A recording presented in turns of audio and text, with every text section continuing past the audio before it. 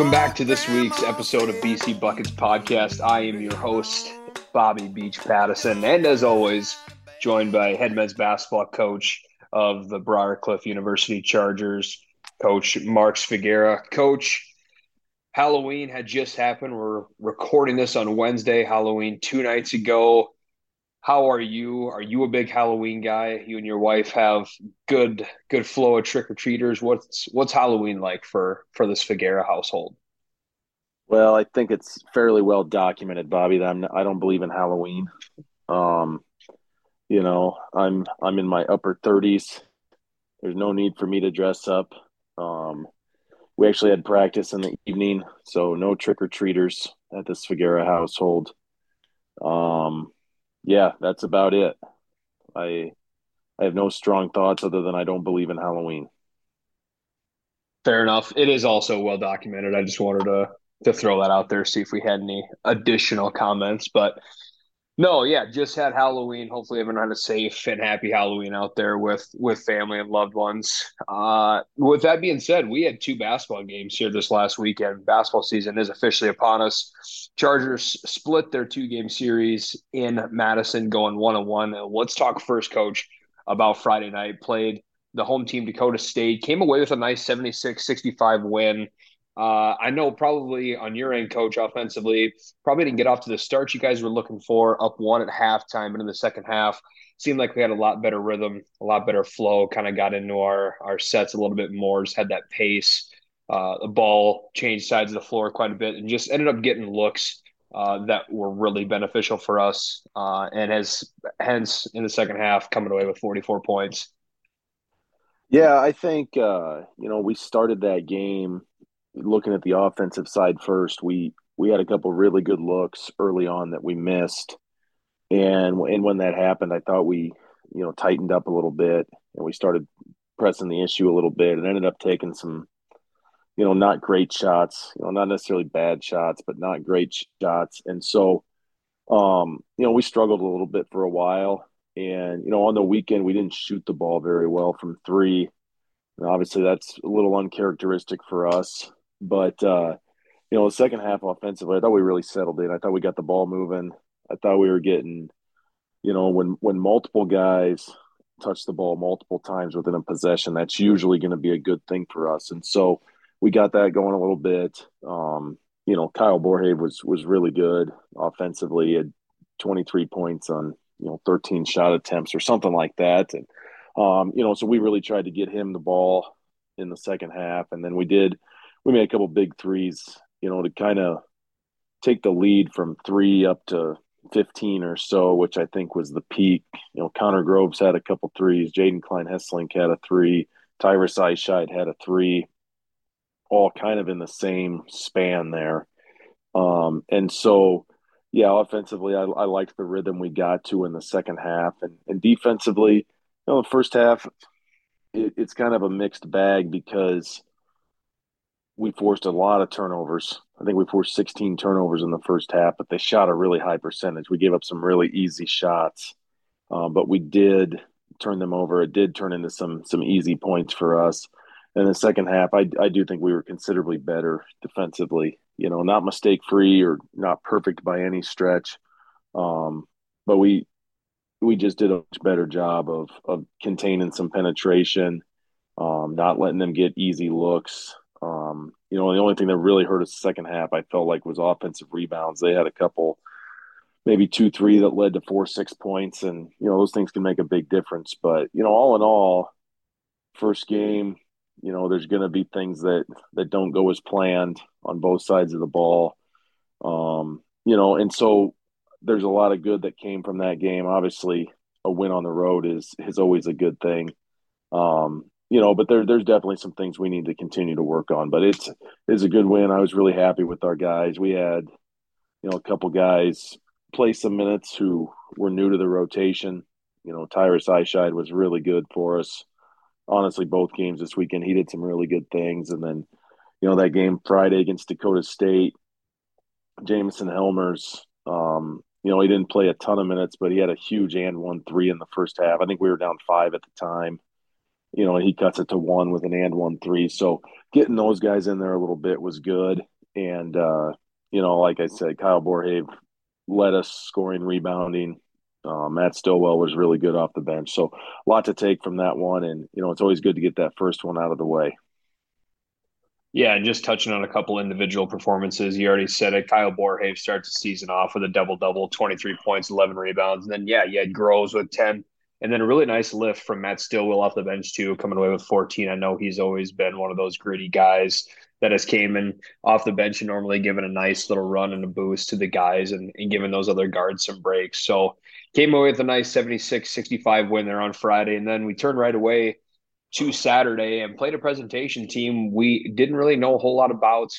We had Coach Trevor Flemmer on last week, have known of him, and he was a GA for the program. Didn't really know quite what to expect with a new regime there. Presentation came out on the short end, lost that one 93 to 80, and just seemed like kind of from the get go and the whole time just wasn't able to get that the kill as it's called in the program that three straight stops and they were able to get some really good buckets and had a couple of guys have some really solid games. Yeah, disappointing loss, obviously. And I think first and foremost, you got to give credit where credit's due. Presentation played well. They had a good game plan. They made some big shots. They turned us over, certainly more than we would like to turn the ball over. So you have to give credit there. At the same time, we were pretty disappointed in how we played, and again, didn't shoot the ball well. But that we have to be able to find ways to win games if the three's not falling. And I think the turning point in the game was back 5 minutes of the first half. We had a 7 point lead, and we started a run of 11 straight possessions where we didn't score. And it was a mixed bag again of we took some bad shots, we turned the ball over a couple times, and we missed some good shots, and that's going to happen. But we can control the other two things, and they got a couple easy buckets out of turnovers or long rebounds, and all of a sudden, with 3 minutes or whatever it was, we're up seven, we're down one at half, and then we come out in the second half, and our offensive woes continued, and by the time we kind of got that figured out, we were already down 10, and it was just a constant uphill struggle the rest of the way. And offensively, Kyle had it going again. He had 23 for the second night in a row, and was really good in the second half, particularly. Um, but when you dig yourself a hole like that, it's going to always be hard to overcome it. And then they got confident, getting some easy buckets, hitting some open shots, and then they started hitting some tough shots, and we just couldn't find that one big stop. I mean, twice we had it cut to 5 with 7 or 8 minutes left, and one time we fouled on a three. Next time we gave up an and one, and it's just we need to be better in those situations. And I think the one trend that happened both games, we did not end the first half well, and that's something we need to figure out. I mean, we went from I think up 5 or 7 in the Dakota State game to in the last 90 seconds, and then we're only up one and a half. And then on Saturday against Presentation, we're up 7 with 3.5, 4 minutes to go in the half, and we're down one and a half. And unfortunately, a lot of those were self-inflicted, and that's something we have to be better with, and that we have to be better in practice. When we work situational things, we need to up our focus. But there's a lot we can take from this. We have to get better defensively. We did not play at a level that's going to allow us to be our best over the weekend defensively, and that's been a focal point this week coming into practice. We have had really good practices now this week, and as we prepare to move forward, and obviously we've got another one coming up here Friday. We have to be better, and that's we've talked a lot with this group about the consistency that you practice with every day carries over to games. And whether that's good consistency or bad consistency, there's a carryover. And I don't know that we felt like the last couple of weeks leading into these games that we had consistently really good practices. We had some really good ones. We had some not so good ones. And it was just a little bit of a roller coaster. And I think we saw that carry over. And I hope that's a great learning experience for our team as we move forward, that it has to be an everyday thing. And it can't be dictated on whether or not we're making 3-point shots, because we're gonna have games, or we're gonna have weekends where the shots don't fall like they normally will. But I've been pretty happy with the response we've had this week. I think our guys are really focused right now, and that's something we need to take into Friday as we get to the next one. Yeah, and part of that too stems, I'm sure, from a lot of that great senior leadership and the guys that have been around through it too and have had that adversity. So that's obviously great to have. And like we said, we're going to move and transition back because we got a big one coming up here. We're going to talk about now, coach. But this last weekend, splits Friday night, beat Dakota State, and then ended up on the short end against Presentation here Saturday. And now, coach, we got our first home game coming up here on Friday, which is very exciting. I know a lot of people are going to be in the Newman Flanagan Center. We got a really good ball club coming to the Newman Flanagan Center, a team that we're very familiar with as a program, being William Penn, a team that is notorious for being a very long, quick, very athletic team, and a team that we went to their place last year. And some might say kind of gave them a scare. People in our program won't say that, but played a really good ranked team there, only lost by 3. And you'll probably touch on this, had a chance at the end there, a really good look to win the game. The shot didn't fall to send it in overtime. But we gave them all they can handle, and we know we're going to get their best shot here again on Friday. Yeah, I mean, I don't know the exact numbers, but I bet if you looked at the last decade of NAI basketball, there's there's not many programs that have won more games than William Penn. I think they were a 32 win team a year ago. They were the number one seed going into the national tournament. They've been to Final Fours, Elite Eights. I think they've won their conference 6 of the last 7 years or something crazy like that. And so it's a really good program. They've had a ton of success. They have guys on that team that know how to win. And it's interesting because they have a few guys back that played big roles last year, but they do have a lot of new guys. They're coming in, they're 2-0 on the season. Um, 1-2 last weekend, and so we've had a chance to watch them. They're very talented.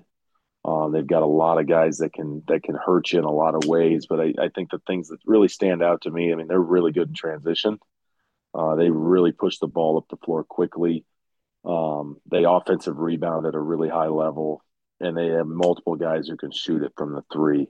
And so we're going to need to take a big step forward defensively first and foremost, and that's going to start with our transition defense and our on-ball defense, which unfortunately are two things that we struggled with a little bit last weekend. And so that's something where we need to take a big step forward as we get ready. And then defensively, they're athletic, they're strong, they're long.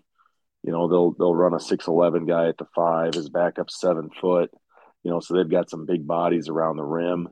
But for us offensively, early in the year right now, our focus is really on ourselves and just making sure that regardless of the outcome of possessions, that we're doing the things we need to do to get great shots.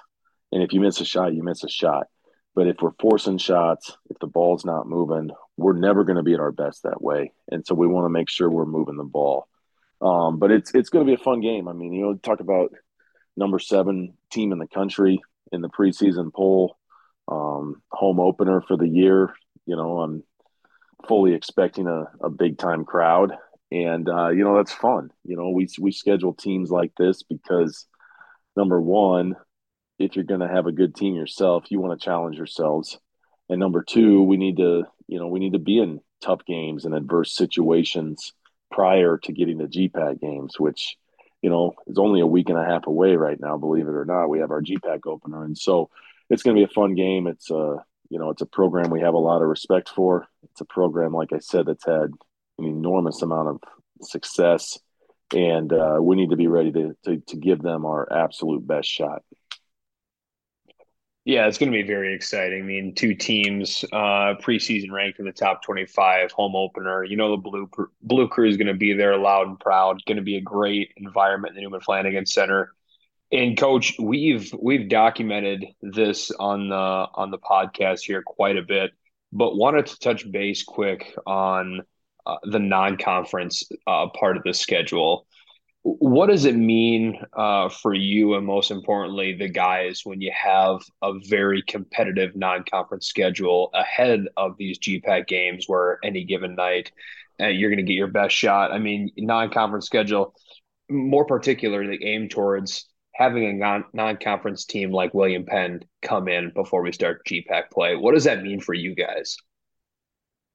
Well, I mean, if you're a competitor, you want to play good teams, right? And, you know, I looked at, going back a couple years, going into last season, I scheduled one of the toughest non-conference schedules in the country for our team, and that was I knew we had a chance to be really good, and I knew we needed to test ourselves to see where we were at. And early in the season, we weren't there yet.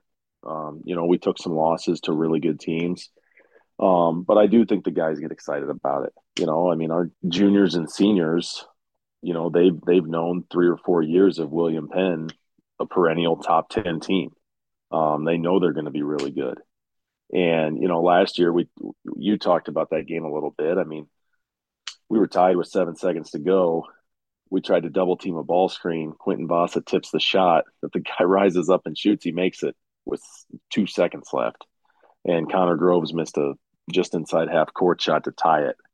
So we played a heck of a game there last year. It's you go back and I watched part of it today, and it's like, man, we missed a free throw here, and we could have got this rebound here. You go back through it, but that was kind of at the turning point of last year where we were really starting to play well, and so our guys know how good they are. I think that excites our guys. I think they're going to be ready for that challenge, and just reiterate, playing that first game in front of the home crowd is awesome. It's just a different energy that is going to be in the gym, and that's really exciting.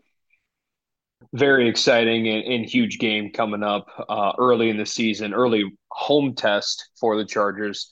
That's this Friday at 7 o'clock in the Newman Flanagan Center. Like Coach said, hosting the preseason ranked number 7 team in the country, William Penn. Going to be another great game. So definitely highly advised if you are in the Sioux City area, making your way to the Newman Flanagan Center to catch that game.